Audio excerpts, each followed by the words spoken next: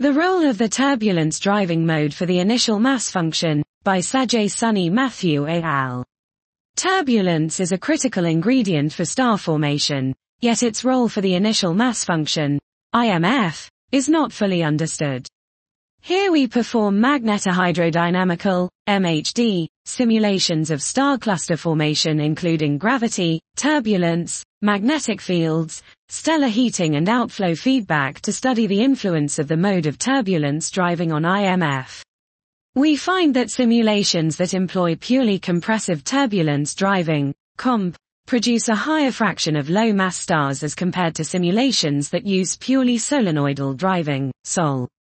The characteristic, median, mass of the sync particle, protostellar, distribution for COMP is shifted to lower masses by a factor of 1.5 compared to SOL.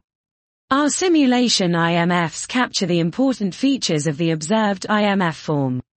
We find that turbulence-regulated theories of the IMF match our simulation IMFs reasonably well in the high mass and low mass range, but underestimate the number of very low mass stars, which form towards the later stages of our simulations and stop accreting due to dynamical interactions.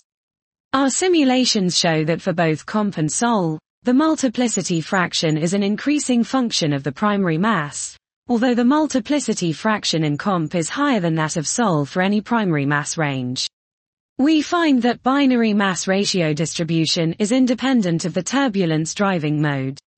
The average specific angular momentum of the sync particles in SOL is a factor of 2 higher than that for COMP.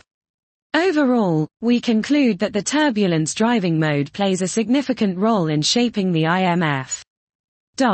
This was The Role of the Turbulence Driving Mode for the Initial Mass Function, by Sajay Sunny Matthew et al.